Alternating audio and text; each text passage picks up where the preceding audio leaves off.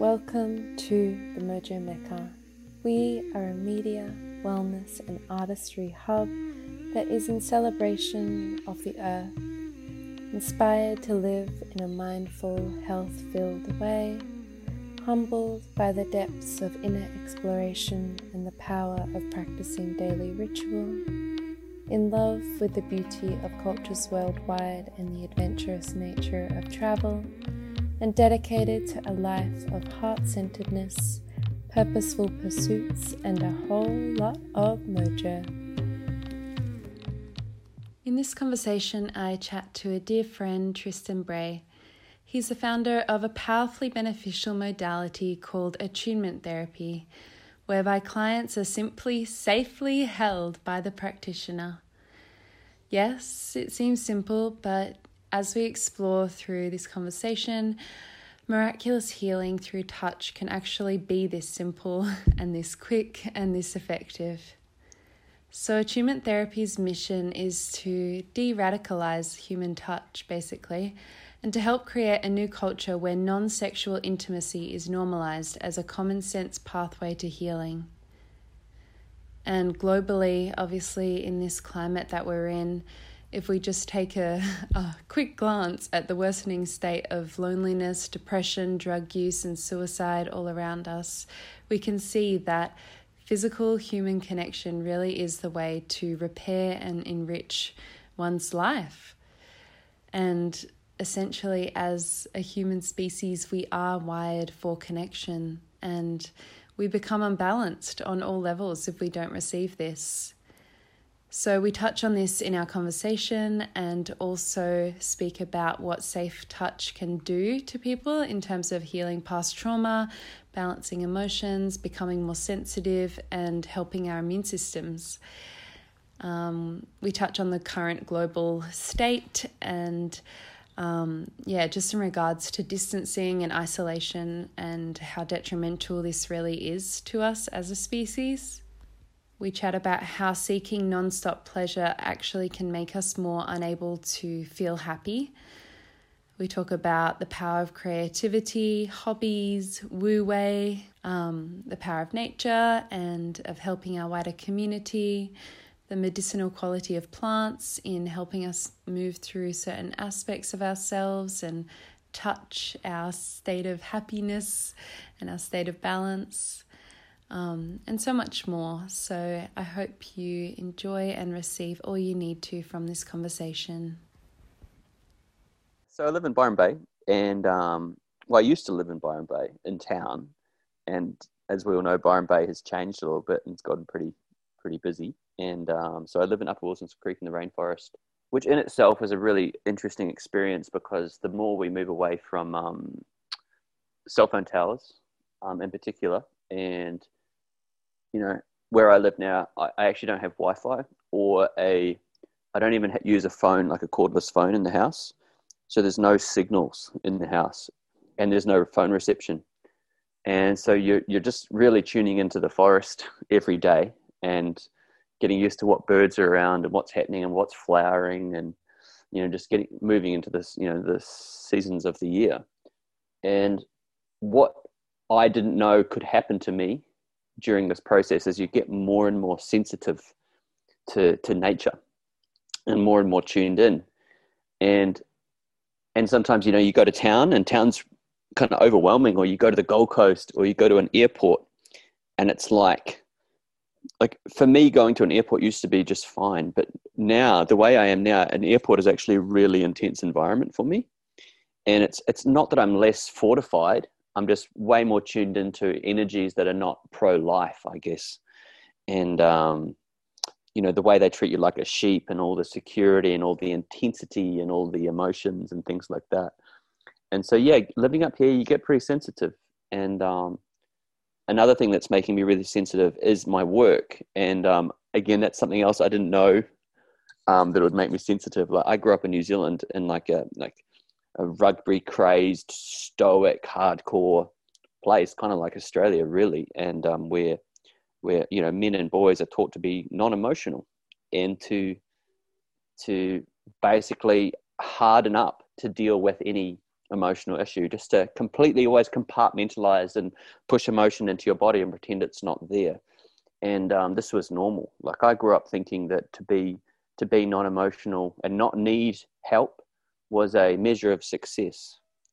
You know, I remember one time I was at a primary school disco when I was like 8, and I saw my friend, like my male classmate, he was getting a cuddle from his dad. It was like the end of the night, you know, everyone's going home. And I remember looking at him and just gloating, just being like, oh, you need cuddles. Like, that's just pathetic. And to see that me not needing cuddles was like a virtue, you know, that kind of hardness. And, you know, I had 2 brothers, so it was that, you know, that kind of environment at home. And, yeah, there's just this normalized stoicism. And a lot of my work now is about touch. I hold people. I've created a healing modality called attunement therapy, and I hold people, and I also travel around the world teaching people this modality. So it's, you know, it's like a touch-based medical system. I hold people for about 90 minutes, and they listen to my heartbeat. That's how we do it. And you're tuning into their emotions, you know, and the more you're in contact with people in general, like especially physical contact, what physical contact does is it tells your bodies that your emotions are welcome, especially if it's safe physical contact, you know. And so more and more of my life, there's a lot of safe physical contact, which means more and more of my compartmentalized emotion from my history, from my past, has been coming up. But it also means that your baseline availability of emotion is way higher. So you're more emotional all the time, and you know, emotion, energy, and motion, it's supposed to move. You're supposed to feel it. And one of the ways I realized this is, like, I'd watch a movie after doing a lot of attunement therapy. You know, I'd watch a movie that I've seen it. I know what's going to happen, but you know, and then the movie's playing, and I get really emotional, like it's romantic or it's scary. I'm just like, oh my God. And I know that I've seen it. And last time I saw it, it didn't affect me. And so it's like, I've changed. The movie hasn't changed. I've changed. And it's really interesting to come back into, I guess what I could say is like normal emotional processes for a human body. But the way I was brought up is that these emotions were not welcome, because being emotional was seen as, you know, a societal failure, really, especially for men. And in our culture, a lot of us we don't get emotional because we don't want to be rejected. You know, it's like, oh, that person's having a freak out, or they're crying, or something like that.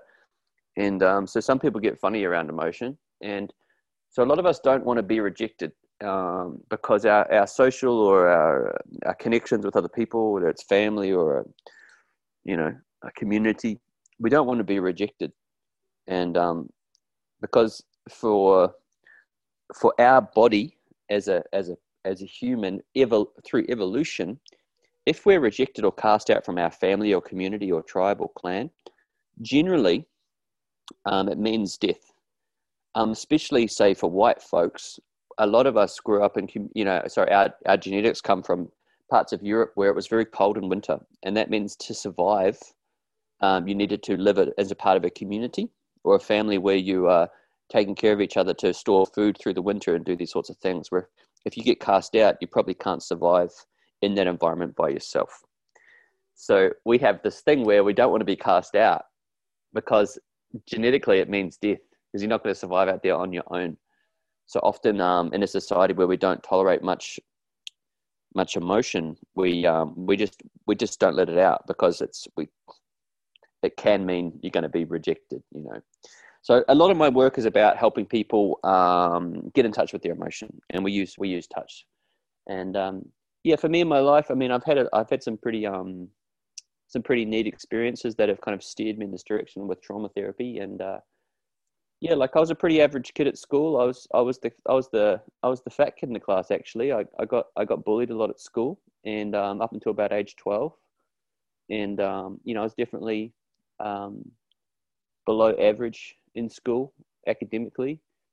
And then I had a school teacher when I was 11 years old. He was from Boulder, Colorado, and he was an exchange teacher who came to New Zealand for a year. And he just really, I don't know why or what was going on, but he really believed in me in a really in a manner that I wasn't used to. And his like, his stories and his techniques in the classroom made me feel really good about myself. And within a few years, I was like in the top of my classes. I'd lost heaps of weight.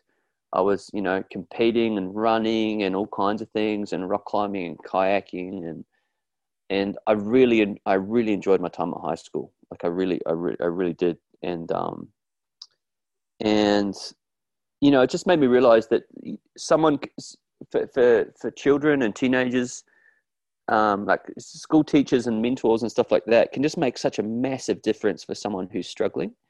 And I've just got so much respect for like school teachers, who are doing their best. And there's a lot of school teachers in New Zealand and Australia who I know who've quit because the regulations and the curriculum are so difficult to navigate through. The things that they have to teach, which they know is bullshit. It's really difficult for school teachers, and they're definitely doing their best. And yeah, I think late teens I started getting into psychedelics, magic mushrooms, San Pedro cactus, that kind of thing, and plants. That was what was kind of available in New Zealand, and it just changed everything. It just changed my perception on everything. And straight away I could see that at that time in my life, we were under a huge amount of pressure to go to university, and massive pressure. And our school teachers and school principal was saying things like, if you don't go to university, you're going to work at a gas station. That's it. And it was almost like these threats, and looking at the university system around how much debt you get in as well, and how long it's going to take to get out of this debt. And so you need to choose something now that you're going to study, and it's the rest of your life. And then you're going to get a job and pay off all this debt, and then you're going to be happy or something. And my view on it all after having psilocybin mushrooms was like, oh, there's something fishy about all this. There's something not quite right. I was about to go do like an engineering degree, because I was being told to. And I was like, nah, this doesn't seem quite right. Like, why are we supposed to choose right now? Like, we're like 17, 18. Why are we supposed to choose a degree now? We don't even know much about ourselves or what we're interested in.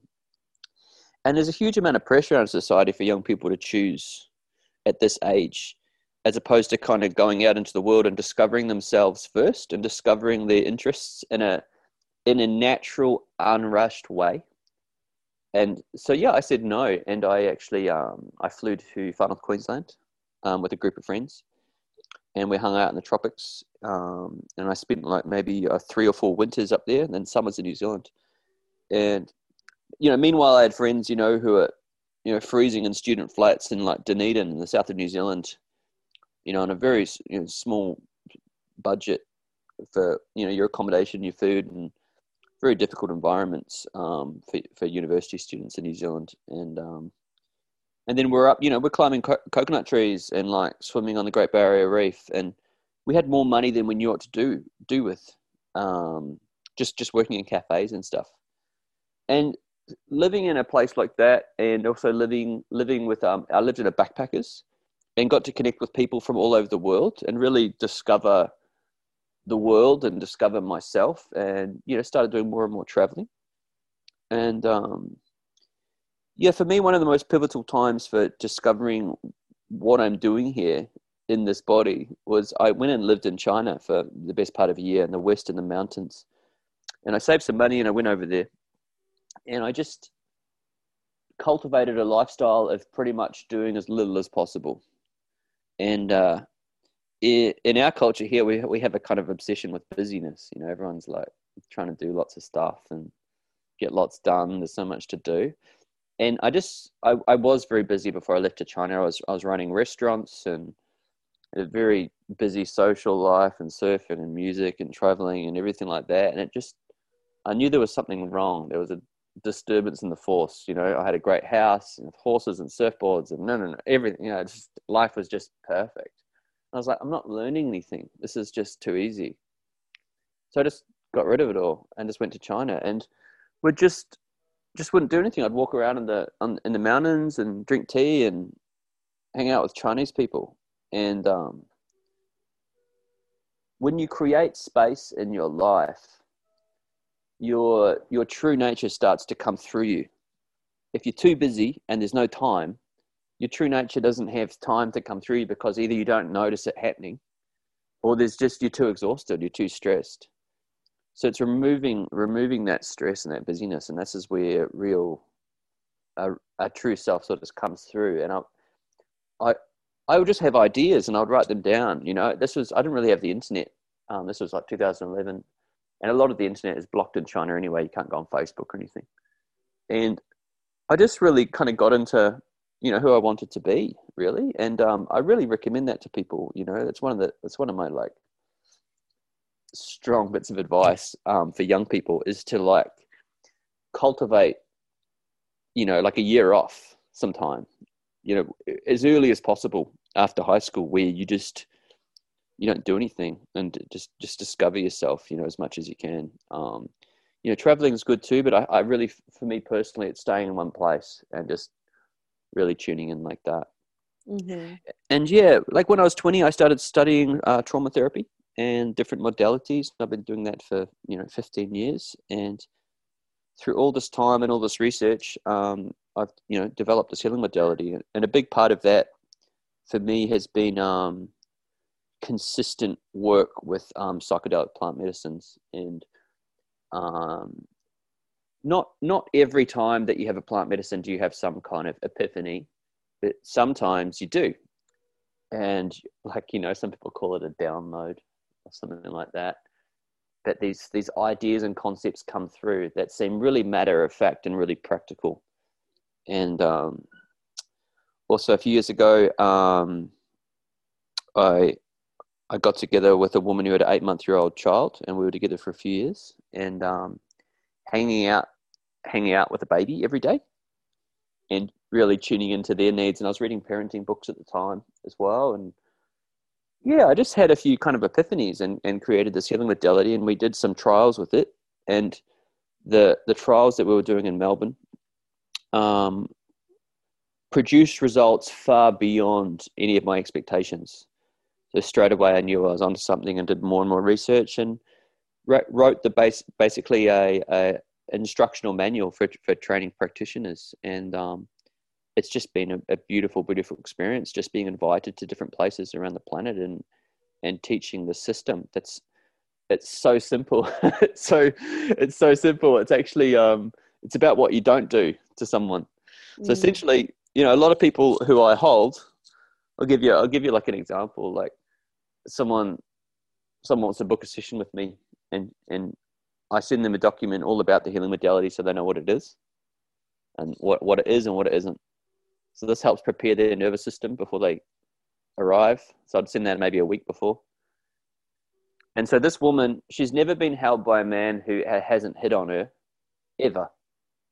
And most women I hold, this is the situation. Mm-hmm. And then you have also, I hold men too, but in this situation, she's also had some pretty severe trauma inflicted by men as well.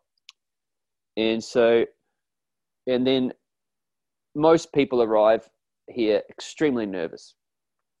And in their body, they think this person's going to take advantage of me, or this person's going to harm me. Like I could be actually in physical danger here, or I really want to be held, but I don't deserve it. They're probably going to let me go, or they don't want to hold me. And so you go through a process with them where you're holding them, and their nervous system's going through all these flip-flops, all these possibilities, but none of them happen. Mm-hmm. You know, it's pretty easy. You just don't hurt them or take advantage of them, and you're just consistent. And this is the way you work with babies. You know, so it's when a baby's going to sleep, or you're giving attention to a baby, this is how you work with a baby. So what we do is we invoke a parental-like energy with this healing modality. It's like, how would you treat your own baby? Yeah. Yeah. And so you're just good to them. And a lot of people leave their session kind of blown away, because they didn't know that this was a real experience. They didn't know that this was possible.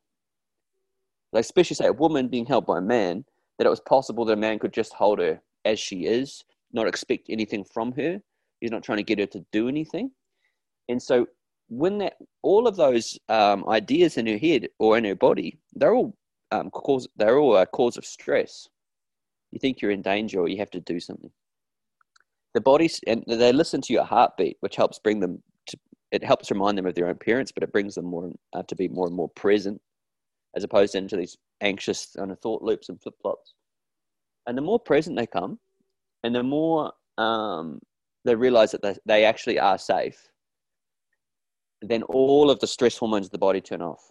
And they really start to calm down. And so what the heartbeat also does is it reminds people sonically of being in the womb or being held by a parent or when you're being breastfed.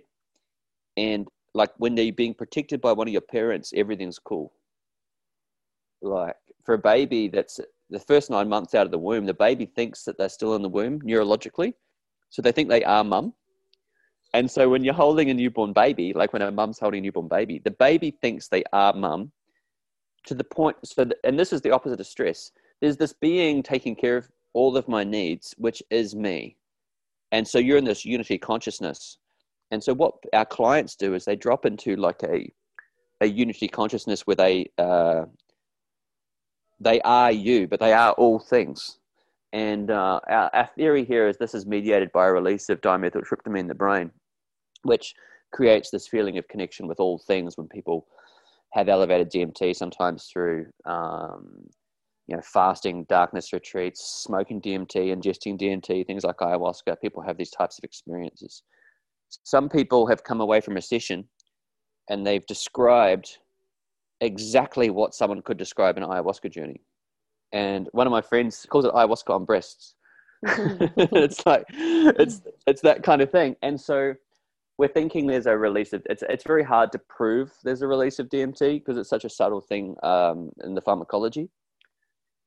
But yeah, people do go on journeys, and this kind of thing. And people also who are very stressed can become very, very still and very, very, go into a very, very deep and relaxed state. And they become more still than a person who's asleep.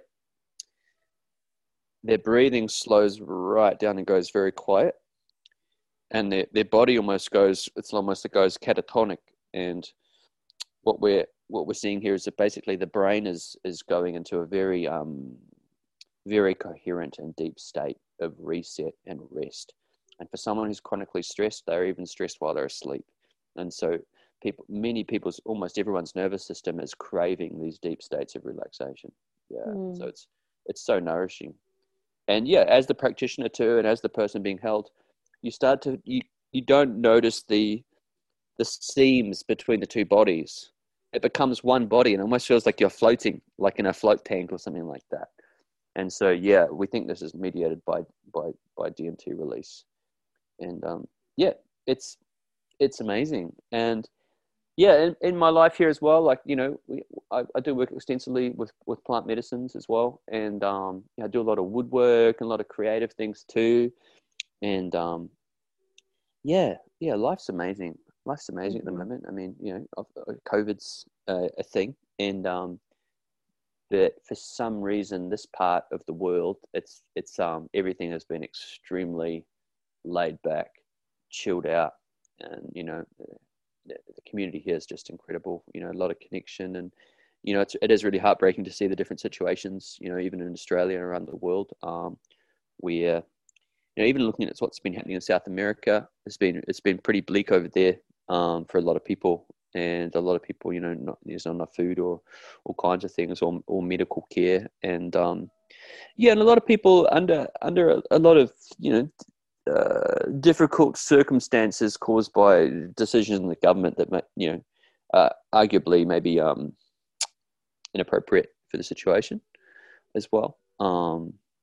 Especially people like, there's a statistic out of England the other day that if they go into a second lockdown, that the thousands of lives it's going to cost because of the emotional distress of another lockdown.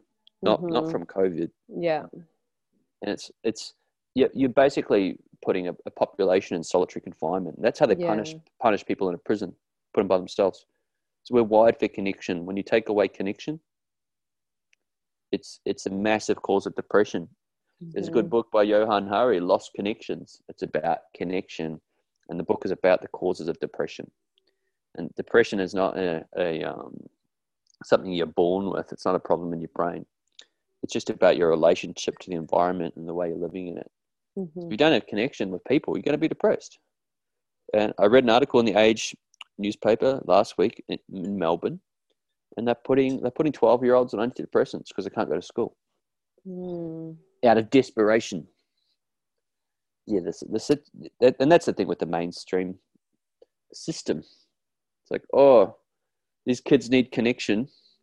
Obviously, I mean, it doesn't take much research to see that that's the problem. But we'll just give them antidepressants. Yeah. And that doesn't fix the situation. It just makes you numb to the situation. Yeah. Mm-hmm. So yeah, that's a big thing in Australia. A lot of Western countries is the normalization of psychiatric medications. Is a massive, massive concern for me and a lot of people. Yeah, yeah. Mm-hmm. I'm really glad that we're having this conversation like in this time too, because I think everything that you're sharing is just makes so much sense. Like, and it's like you said, it is like more so the rate of like suicide and depression that is like the pandemic, I would say. And like for a lot of these countries that are locking down, including Australia, mostly Melbourne. But Yep. I've been thinking a lot about that too. And like you said, like we are wired for connection, and it's just so interesting that that is the way that a lot of governments are going, like is just forcing people into that solitary confinement. Like that is going to create a lot more damage than a virus would. And I often, I haven't talked too much extensively about it because obviously everyone has their different opinions on everything, and lots of different conspiracies going on too. And obviously I like the virus is in the world and it is real. Mm-hmm. But from what I understand, like you're never going to like get away from it being there, and that like really how our bodies like get stronger to fight viruses is through like it being out in the world, and you coming into contact with it in different ways and creating more of that herd immunity that comes from like just being more so in connection to everything, because you can hide away in your house forever, but at some point you're going to have to come out and be exposed. And and I reflect on like children too, and how we like develop like immunity from a young age, and like how children will like kind of taste things like on the ground, eat dirt, whatever, like they just have that natural inclination towards like trying things out. And like I don't know the science behind that, maybe you're more adept with that. But it increases immunity through exposure. Yeah, like it's a difference. Like you get a cesarean birth or a vaginal birth. And vaginal birth, the kids have better immunity for life because they're getting they're getting a bit of like basically getting a bit of poo on them as well because of where they're being born, and that what that does is the bacteria there actually accesses their entire digestive system and it inoculates the garden in their digestive system for life unless they nuke it with antibiotics. And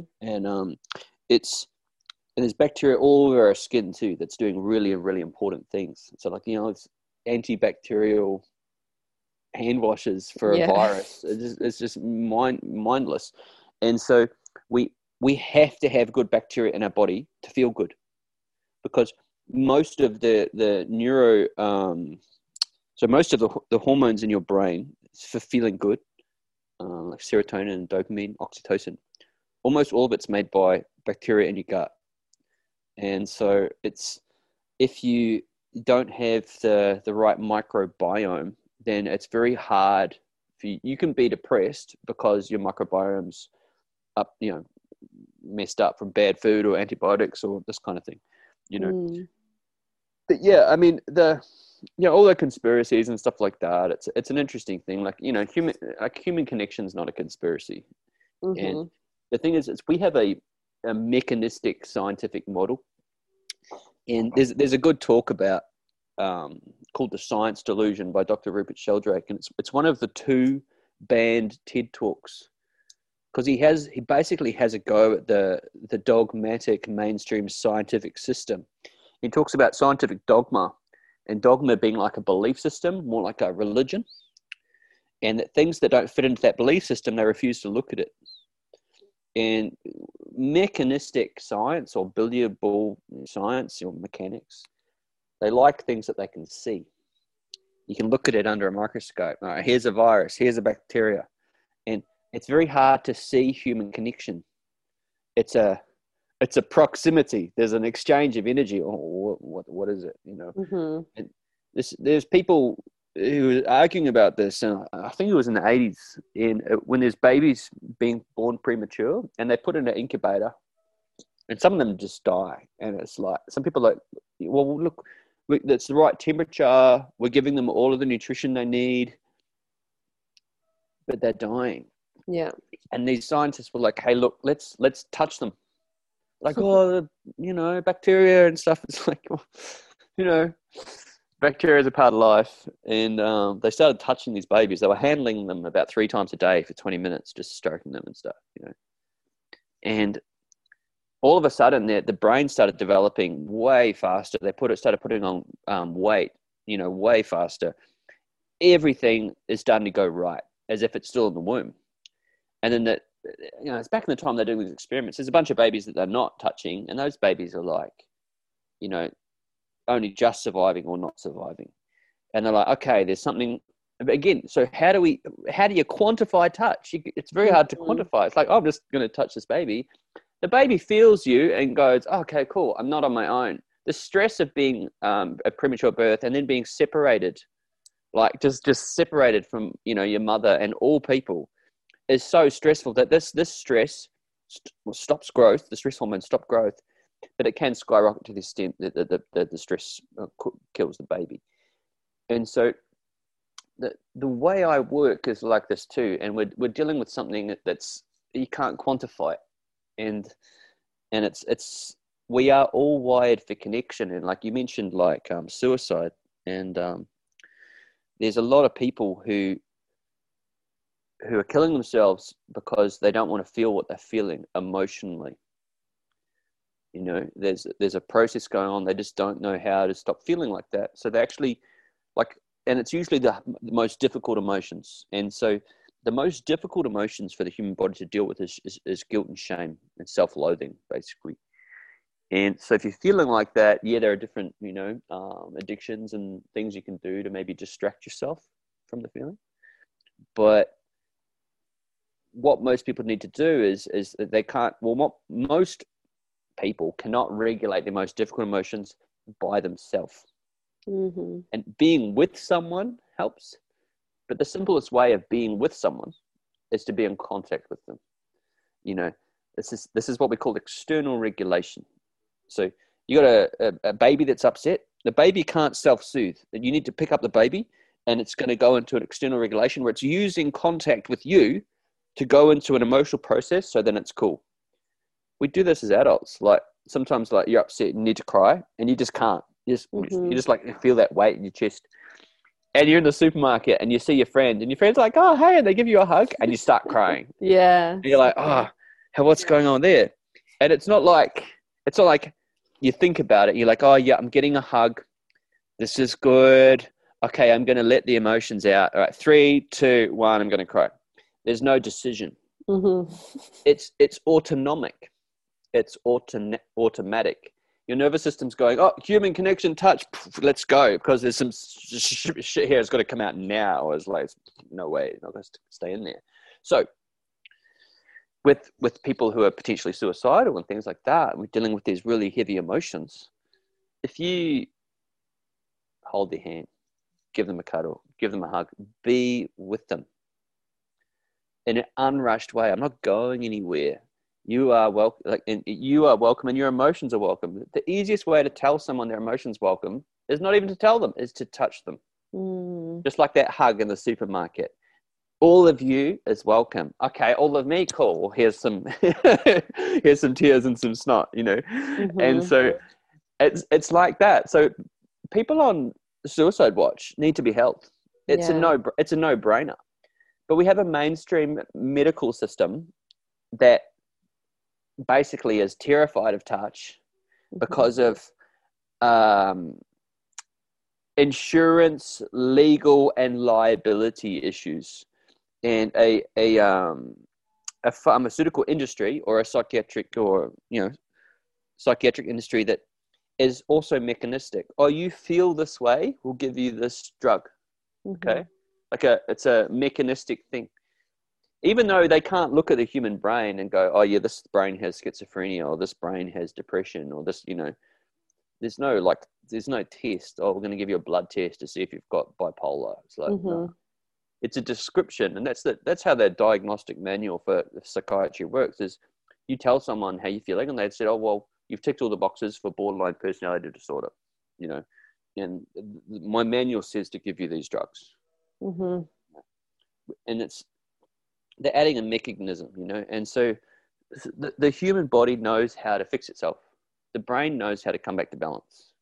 It just needs to be put in the right environment, and you need to, reduce stress in your life and, do real things. And yeah, there's a lot of people at the moment who they don't have access to the right environment, especially when it comes to touch, when it comes to accessing nature, just being on the earth, like with your bare feet and in the water and things like that. These are normal human things that have been taken away from people, especially in Melbourne.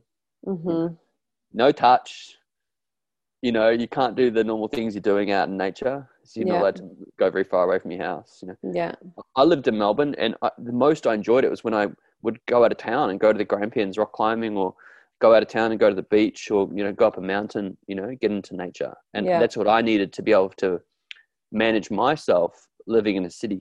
But then a lot of people are looking for that connection, and in false ways, and that's by being addicted to your devices, addicted to social media.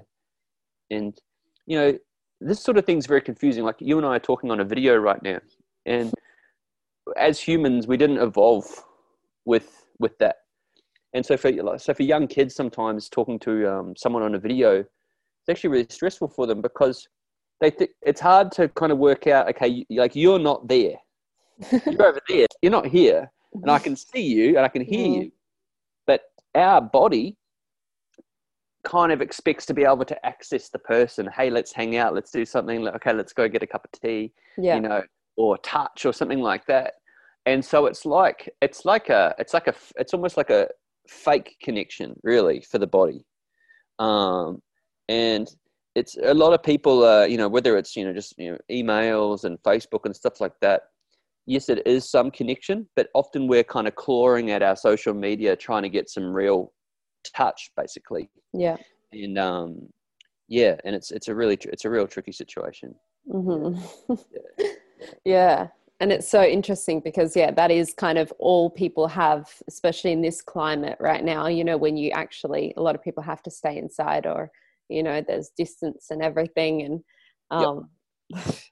so you do, like you say, like you claw at that, trying to like receive whatever it is, like answers, connection. Like you say, I think it all comes back to connection and touch, but like it's just being regulated out of our possibilities in this moment, which is so sad. Like, it's just it breaks my heart, like what's going on right now. And then so everyone's really stressed. Well, not everyone, but obviously, one of the situations that's been interesting is talking to people who work for Lifeline, and also the amount of people who are calling, but different call centers are working with domestic violence, and the massive spike in domestic violence during lockdown, where often the breathing space in a relationship, going to work or hanging out with your friends, exercising, all of the ways you're helping balance your body. Men need a bit of time on their own to balance their hormones, and women need a lot of connection to balance their hormones. That's Dr. John Gray's work. Women are from men are from Mars, women are from Venus. And so a lot of these things have been taken away. A woman can't go hang out with her girlfriends. A guy can't go do his thing on his own, go cycling or something like that. And so there's more and more of like a pressure cooker in relationships. And then the kids are at home every day, and that no one's used to that. and all the demands that that's putting on. Then you got financial things as well for a lot of people. And so there's this perfect storm for more and more basically shit going wrong and violence in homes. And so there's a massive amount of stress in the population, in the global population, and stressing a population is massively awesome for government. It's their bread and butter, stressing a population, because a stressed population does things that support the economy. You go out and buy stuff. You spend money on alcohol. You spend money on all the different things that can help you pretend you're not stressed, whether it's Tim Tams or, methamphetamines or, Cabernet Sauvignon or, online shopping for stuff you don't need. There's just so many different, Netflix, just escapism, just like trying to escape what's going on. And one of the big things, is this massive pursuit of pleasure. Whether it's movies or porn or drugs, and if you whatever gives you pleasure, pleasure is a really interesting one, especially when you're really stressed. The body feels more pleasure, and when you're really stressed, the body seeks more pleasure seeking. It's trying to get these pleasure seeking behaviors. And there's a really good book called The Hacking of the American Mind. It's got an iPhone on the front. And it's all about the systems and the apps and everything like that give us pleasure. And the more we pursue pleasure, the more we degenerate our ability to feel happy.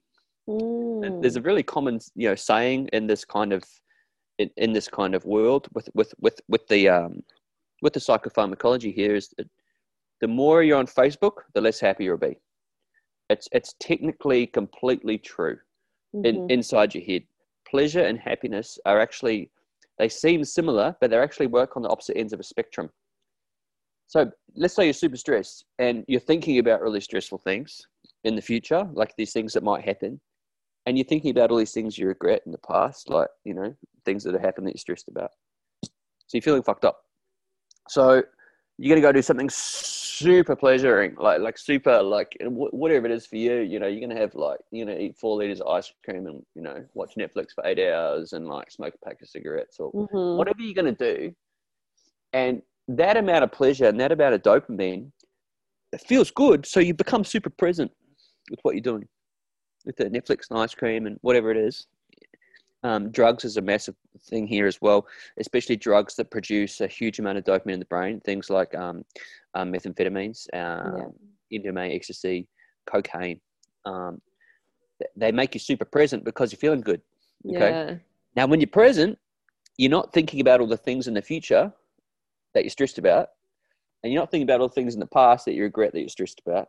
You're just here. So a huge amount of pleasure makes you super present with your body. Oh, I'm feeling good. Yeah. And that's one of the reasons why we try and get into all the pleasure, is just so we take away all the emotional flip-flops spread through time. We're just right here with how awesome everything is right now. But it's obviously fleeting and damages our ability to be happy. So, yeah. And the whole economic system is... David Suzuki in Canada, he calls it economic brain damage, our system, because we have a car, and for example, like a car advertisement. Recently, there was a Holden advertisement. It was celebrating a decade of Holdens for 40 years or Holdens for 50 years. Celebrate with us by buying another Holden. And the sort of people who are just going to buy another one are not the sort of people who need another car. They just want to, you buying a car as a celebration goes completely against what cars are for. That's not what cars are for. It's not a status symbol or a way of pleasuring yourself. And they sell us these things as you look at car ads, especially if there's beautiful people where they kind of sexualize the car experience, and that if you buy this car, you're going to be happy. Your life's going to be happy. If you buy this new Porsche, you'll be happy forever. And they sell it.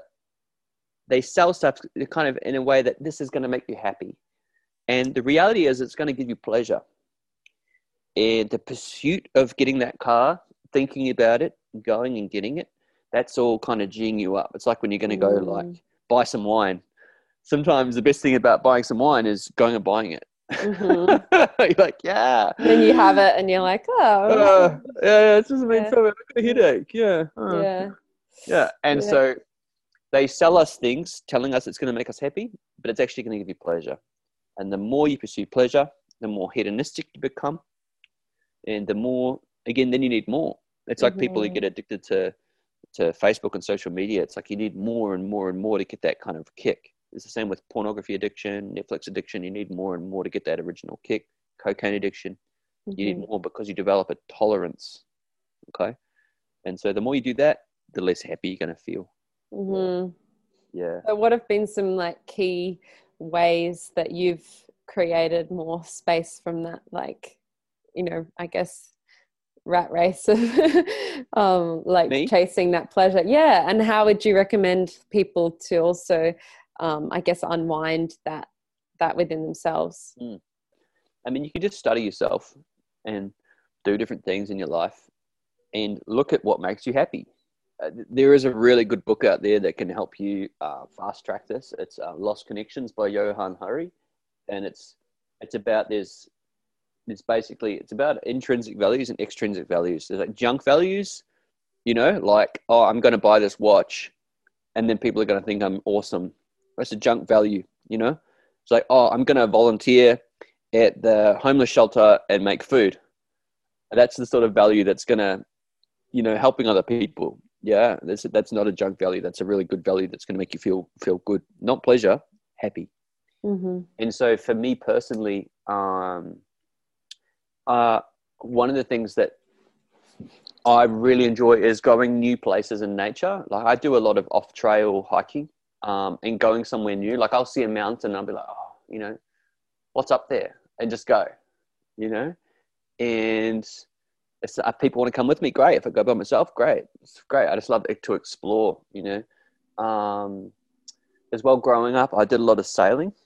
And sailing is one of those things that's like, if you're sailing for fun, you're not going anywhere.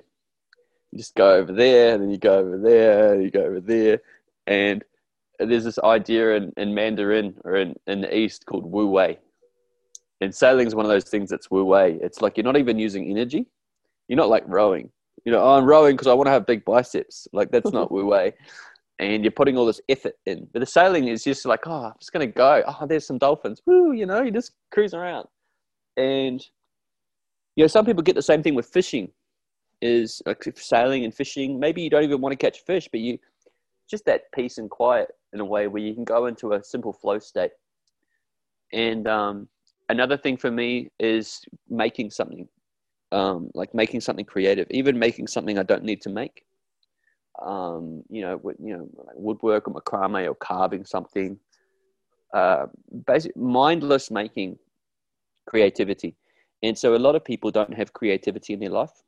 And as soon as they bring creativity back, you know, painting and drawing or whatever, then they start to feel different, and they're like, "Oh fuck, we're actually neurologically designed to be creative."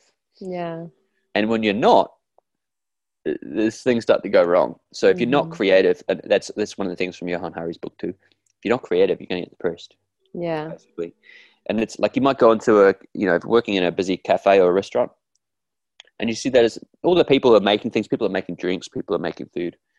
You always notice that things change. People bring a new little kind of creative, their own little touch with things. And, you know, sometimes, oh, that dish is always supposed to look like that. And people are like, oh, you know, keep changing it. Like if you're a chef just pumping out just hundreds of meals a day, you can go a bit cuckoo if everything's exactly the same, you know. And so people kind of bring their kind of own creative flair and kind of keep things moving, keep things changing. Same with people who make coffee, you know. And that's where you kind of see that playing out.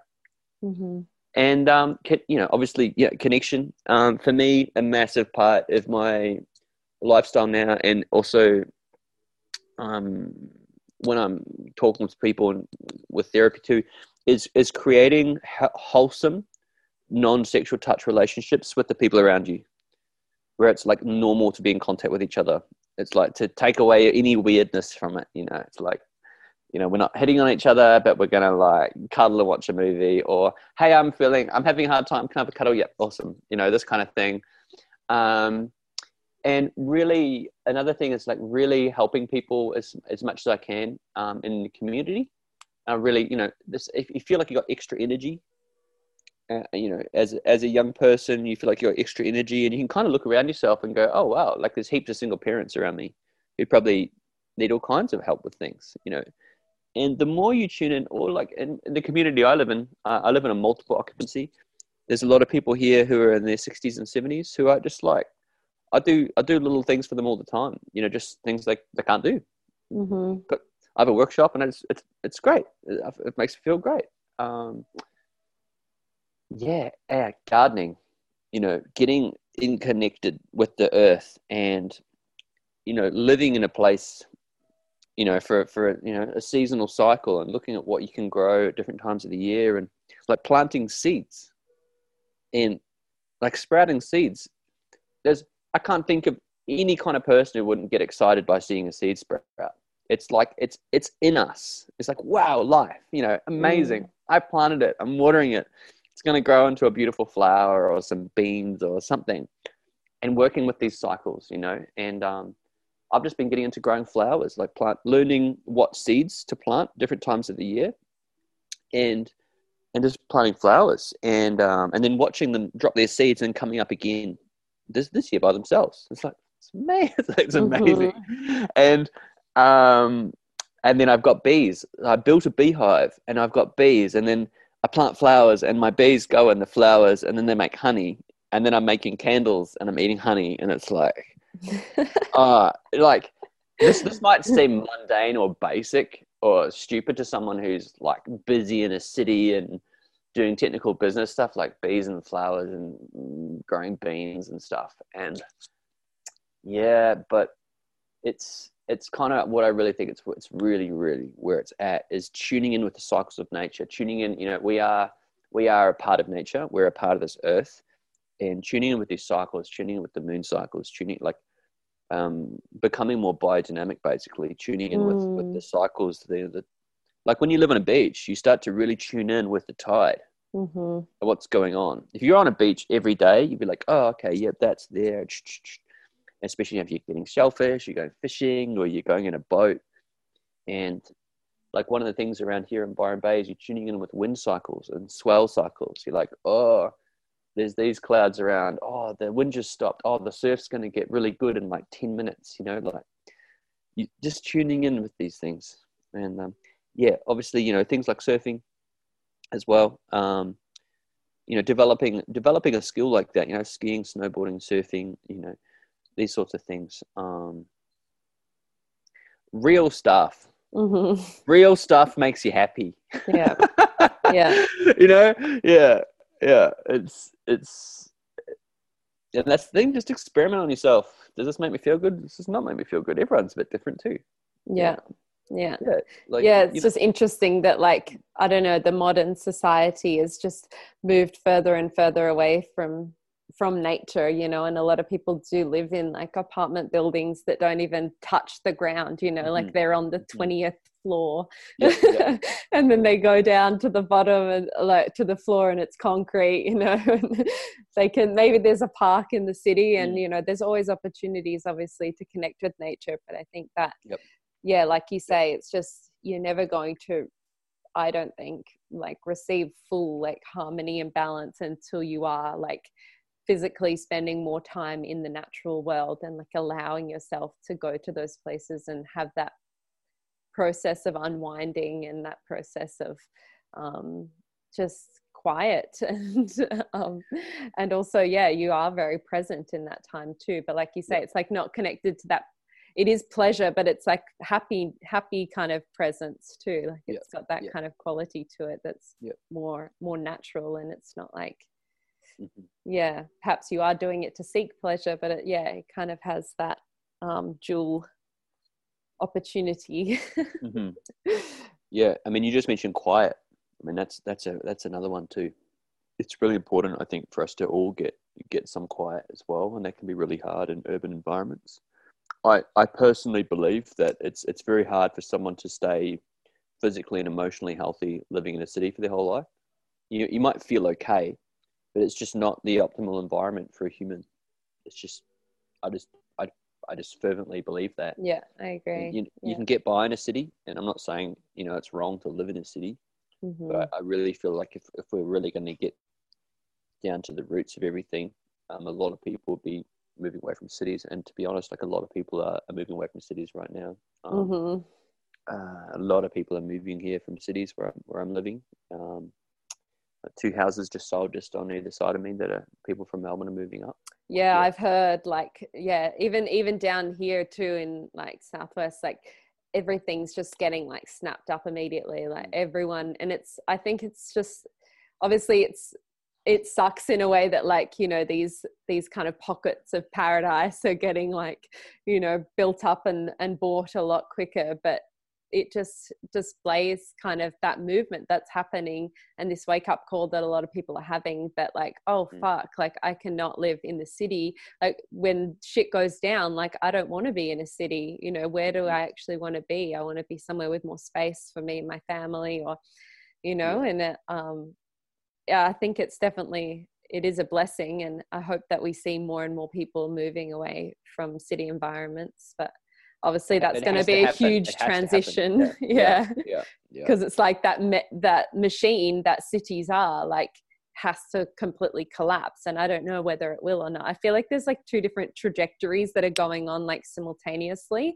There's like the hyper technology, AI, like, all of that's going on. And then there's also like we experience within our like work with connecting more with nature, and also working with like ceremonial plants and this sort of thing. There's like that pathway that's like, oh wow, like I just want to heal as much as I can. I want to rebalance as much as I can. I want to get closest to nature that I can, closest to my natural state. So it's very interesting to kind of witness both of those trajectories and how we play into both of them, because I'm still obviously with this like, technology world and having this, and I see the value of it too, and that's why I know that it's important to still be connected in that way to bring about change and inspiration and all of these things that we're talking about that perhaps someone really needs to hear right now that's going to create a shift in their life. And so it's very interesting to like play with both of those worlds, but obviously inherently like we do want the natural way, and that's what we hear when we're in ceremony or we're in silence. Like that's just what naturally comes as truth, Yeah. It's an interesting one. Like actually, where you are, where I am, is so Margaret River and Byron Bay. I'm not sure if you eat food in Australia, you're going to see Margaret River written on a lot of really yummy food, and you're going to see Byron Bay written on a lot of really yummy food. And the reason for this is they both got water, and you can actually look on Google Earth and look at the capes where you are, and it's like this amazing green zone in Western Australia. Like fuck, that's green. and then you can look at like, if you drive from say Melbourne, when it's dry as well, when you drive from say Melbourne to Sydney and up to Byron, you see a lot of dry country, and you get to about Ballingen and everything just goes emerald, and up to about Brisbane, I guess, things, even the Gold Coast is pretty dry, but like this area is wet, there's water, the things grow really, really well. And so there's an innateness in the body where it's like, oh, well, the global situation's a bit fucked up. I want to be somewhere where their food grows and where it rains. Like it's actually no brainer, And so these areas are becoming more popular, and it's definitely a thing. We're pretty lucky in Australia that there's actually a huge amount of countryside that is really, really hospitable, and the temperature is pretty groovy. Pretty much the entire East Coast is pretty awesome, and the Victorian coast and Tasmania, far north Queensland as well. Like the Cairns area is the amount of like the Cairns tableland is you can grow almost anything in the world from any climate up there. Like it's an amazing place. So like there's a huge amount. There's a lot of space for people in Australia if they don't really want to be living in cities, and it's definitely a transition that is seems to be happening. And people's values are changing as well. Like, oh, I'm worried about a virus. Well, I hope I have good immunity. Well, maybe I'll stop drinking tap water in Melbourne, and start thinking about the sort of water I'm drinking, exercise, what food I'm eating, have I ever done a detox or things like that. And just look this very simple, down to earth, basic literature on immunity. And the biggest enemy of immunity is stress. It's that simple. So it's like, oh, what stresses me in my life? Oh, that, and that. And you mentioned plant medicines and things like that. And I work extensively with San Pedro cactus, which has been growing in Australia for at least 50 years. And this is a cactus, big tall cactus. There's many varieties. It actually comes from the Andes in South America. That's where it grows natively. You have valleys in Argentina and Peru, Chile that are filled with these cactuses. And you have like almost massive shamanistic or shamanistic cultures based around this one plant. Yeah. Where it's very normal for a community to work with this plant, to grow it, to ingest it. And that in our culture we have all these weird fucked up taboos in our system from the Christian church. Like, oh, this plant's bad. You have the plant, you have a bad experience. This plant's dangerous. And, and some people, they might have a bad experience with a psychedelic, like a cactus or a mushroom, something like that. Maybe it's a bad environment, but maybe there's just some bad stuff in them that needs to happen. Some bad things need to come out, some bad memories, some bad emotions. And they think that the plant was bad. And it's like, no, the plant's just getting something out of you. You might feel it, you might see it, but it's actually cleaning your body, And so every single plant on the planet is a divine spirit that loves you, So there's no bad plants. There's no demonic plants. There's no like what someone say. This plant's used for witchcraft. This is none of this is true, And if you look at the cosmology of Rudolf Steiner, and he says that we dreamed the earth. We dreamed the minerals, we dreamed the plants, we dreamed the animals. And the first thing to come to earth was human consciousness, and it dreamed the earth. And the last thing to take physical form was human consciousness. So we dreamed it all before we even came, in physical form. And this is backed up by quantum physics, biocentrism, the biocentric universe, that consciousness came first. This is backed up by Dr. Michael Newton's work, Life in Between Lives, where people are dreaming plants. And so, we did. We dreamed these cactuses to be here. And the cool thing about San Pedro in particular is that you can't have too much. It's very healthy, and it's a very, very loving consciousness. And you can have experiences with these plants where you kind of look at it afterwards. And you're like, it's like you're a person. It's like you're a wise person who just knows everything. But you're looking at a plant, and so it can kind of change the way we perceive reality or nature. Let's just say. Mm-hmm. And the cool thing about San Pedro is that it tunes into you exactly, and will explain something to you, maybe through visuals, or maybe almost like you can hear words, or through like almost like having a dream, let's say. And it'll explain something to you about yourself, or about your life, or about being a human that's completely relevant to you, how you think, and it's something that you're ready for at that time in your life. It doesn't give you an experience that's super challenging to the point that like, oh, I'm never going to do that again. But it will often give you a challenge that you're ready for, like something difficult that you can handle. And you're like, oh, cool, that was a cool challenge. And now I'm a better person. And so it's so intelligent, and it can help show you things about yourself, or give you new ideas, or things that, and also give you a different assessment on your past. Like sometimes a lot of these plants will, especially mushrooms, will give you like, you might hate your mum, and your whole life you're just filled with this seething rage, for a fucking couple of decades. And then you have a mushroom, and the mushroom's like, yo, she's cool. She's just like you. She's just doing the best she can. You're doing the best you can. We're doing the best we can. It's like under difficult circumstances, and she had difficult circumstances, and her mum was difficult, and you're like, oh, that's fair enough. Yeah, she's cool. Grandma's cool. I'm doing my best. It's all good. And you let it go. You just change your attitude. Yeah. That you had all the seething rage about. And this is why, they're getting such incredible results with the legal trials with psilocybin. Is you get someone who's depressed or unwell, and they change their attitude to their life, and then they're not depressed. And they only need to do it once. And they study these people for years after. They're fine. And I'm cool. And whereas an antidepressant, you need to keep taking it just so you're just numb to the thing, and you don't change your life or change your attitude. And so that introspection into the past can be really, really cool. Mm-hmm. So for me, San Pedro is great. Is that different types of people have different experiences, but also helps clean people too. Some people, they throw up, but would say get well. Energies or toxins and things like that can come out of them, and some of these plants, and particularly the frog as well, Cambo, the frog has it. We're talking about biopeptides here, and the biopeptide in the frog, what it does is Cambo is a frog from the Amazon that people use for cleansing, and when it's taken, there's a biopeptide in the frog that links with a receptor site in your brain, and your brain goes, cool, we're going to clean the body.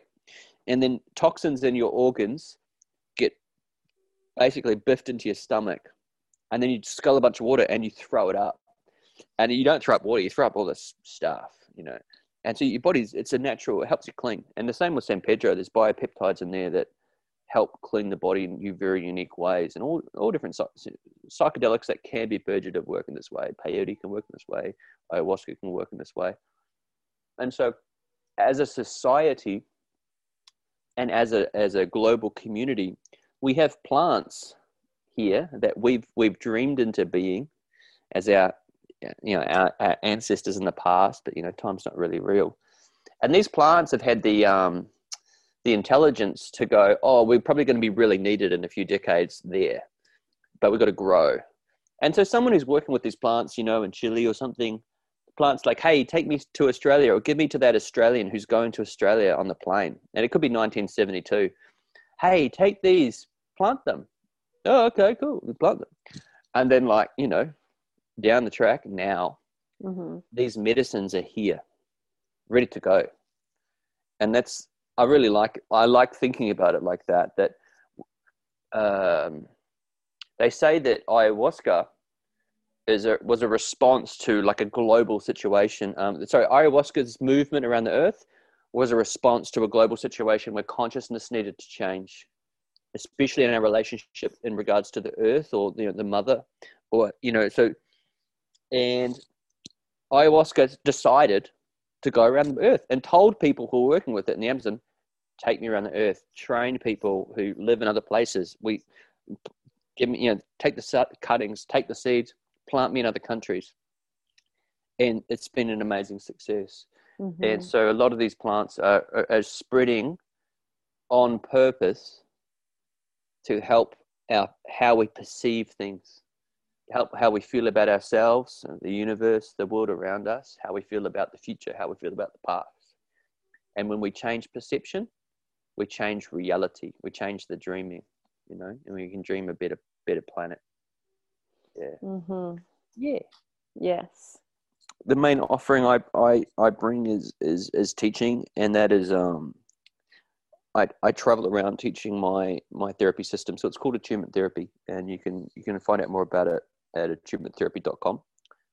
You can also read great testimonials from people who've done the training or people who've had sessions on Facebook, like Facebook/Attunement Therapy or Instagram/Attunement Therapy. And we've also got great videos too. So you can go to the Facebook page and there's heaps of videos there. It's just, me talking about it basically. I also offer sessions when I'm traveling, but I also offer sessions here in the Byron Shire on the East Coast, just south of the Gold Coast. So with attunement therapy and becoming a practitioner, it's really cool for people who even don't have any therapeutic training or experience. The technique's really simple, and it's all about what you don't do, but it's also a screening process. I'm also checking everyone out to see if I think that you're an appropriate person to be holding people in such an intimate way. It invokes a massive amount of responsibility in the body, and you know, you're dealing pretty much just with very vulnerable people. And you know, I'm really passionate about getting this, especially into things like rehab, palliative care, people who are dying, aged care, disability care. All of the ways this helps reduce stress in these areas is really special. Hospitals, domestic violence, you know, drop-in centres, sexual violence centres as well, with, you know, refuges and places like that, where it's becoming more normalised, where the staff can hold people who are having a crisis, because the body needs to be held when it's in crisis, but our system doesn't offer that. And to me, this is a massive, massive problem.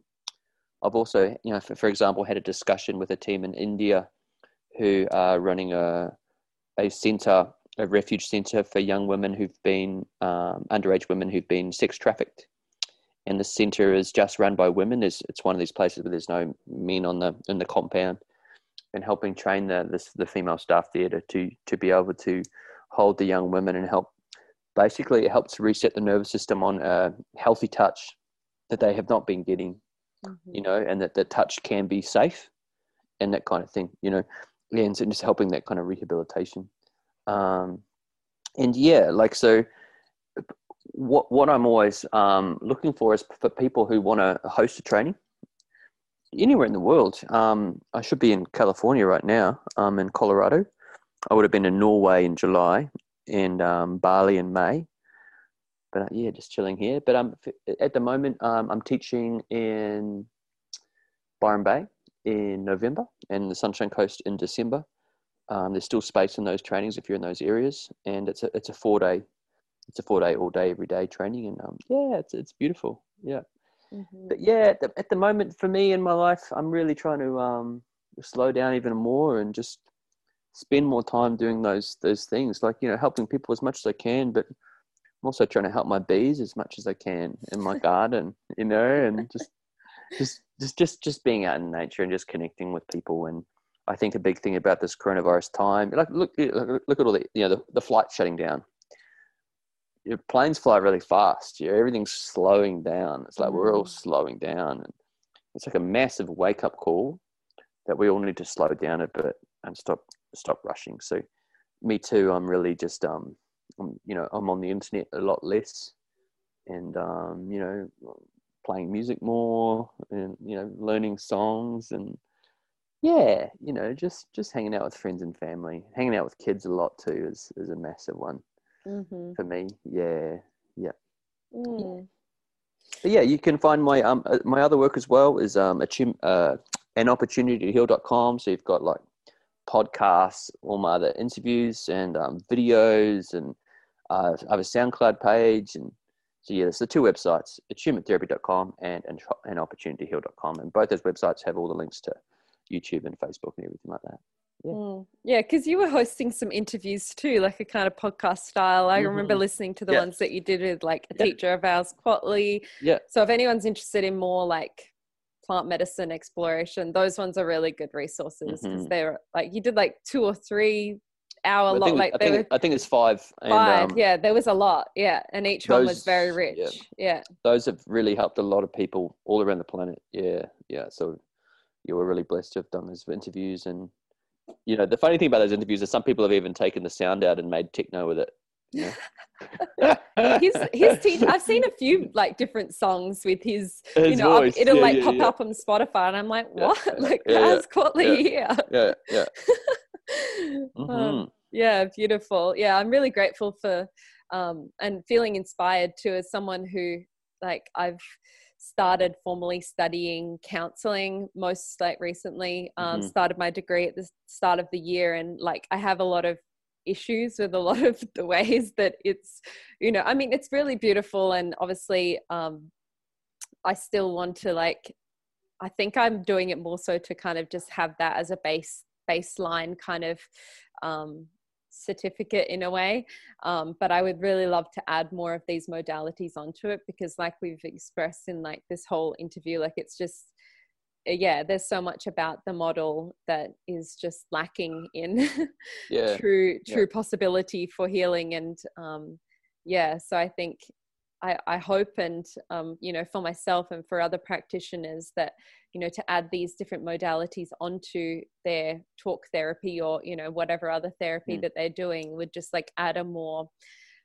you know, just well-rounded and rich experience for clients. And I think, you know, for me, I just feel like I would love to have a lot of different tools in my belt, you know, to kind of like, when you're with someone, just have that possibility of like, oh, okay, maybe we could ask them if they might be open to doing it, you know, this sort of like attunement therapy style, or, you know, just having like, yeah, Options, these options. Yeah. Cause we just have these one, like, I'm going in for this, you know, and you know, you never know what people are going to respond to. And I hope that we see that in the future, you know, more integrated therapists who are open and willing to, and studied in different areas of healing. Yeah, the mainstream system's interesting, like with all of the liability and legal kind of stuff. In the one of my students at the moment, she's worked extensively for Queensland Health, and when she was inquiring about doing my course, she said, "Is it an accredited course?" And I said that I don't know of a medical governing body or a group of people who are certified to accredit my course, who actually have the wisdom or the know-how to even say yes or no, because everything inside the system doesn't support what I'm doing, you know, and that doesn't mean I'm not going to do it. That just means I don't acknowledge the mainstream psychiatric system as intelligent at all, really, because they're ignoring so many fundamental needs of the human body. And it's just it's so, you know, when people you know, from that system, if they believe in, you know, mass medication, you know, anyone from that system, I don't really acknowledge them as I don't acknowledge any of their people have strong opinions about what I'm doing, but I just basically I just have to ignore it, because I know what I'm doing works, and I know that what my students doing works, and I just work like that. Yeah, I'm not trying to prove anything to anyone, you know. It's just about just helping people. Yeah. And you have that like direct evidence from people's direct experiences and transformations, like to speak for itself, you know. And if it's helping them, then that's really what matters. Yeah, and it's really cool to do as well, like that people can go and do a 4-day course and then go out there and literally save lives, you know. We've had people who are going to abandon their children, then they get a session and then they decide not to, you know, this kind of stuff. It's awesome. It's super rewarding. It's so rewarding and such an honor to hold people. Well, yeah, thank you so much for this conversation, and I hope whoever's listening received whatever they needed from it too. It's like really potent information, and, you know, very valid for the phase and the time that we're in this year and how challenging it's been. And I hope it's just a phase. I mean, who knows? Like they say, like the new normal next year. I mean, like we never know, like it could get even more crazy. But like you said, I think overall it's like having these tools in your belt, you know, and these practices, or basically just spending more time in nature in whatever way, and within your own inner nature through creativity and artistry. And that's so much about, you know, what I'm about and what this platform Mojo Mecca is about too. It's all about like, you know, developing creativity and art as healing.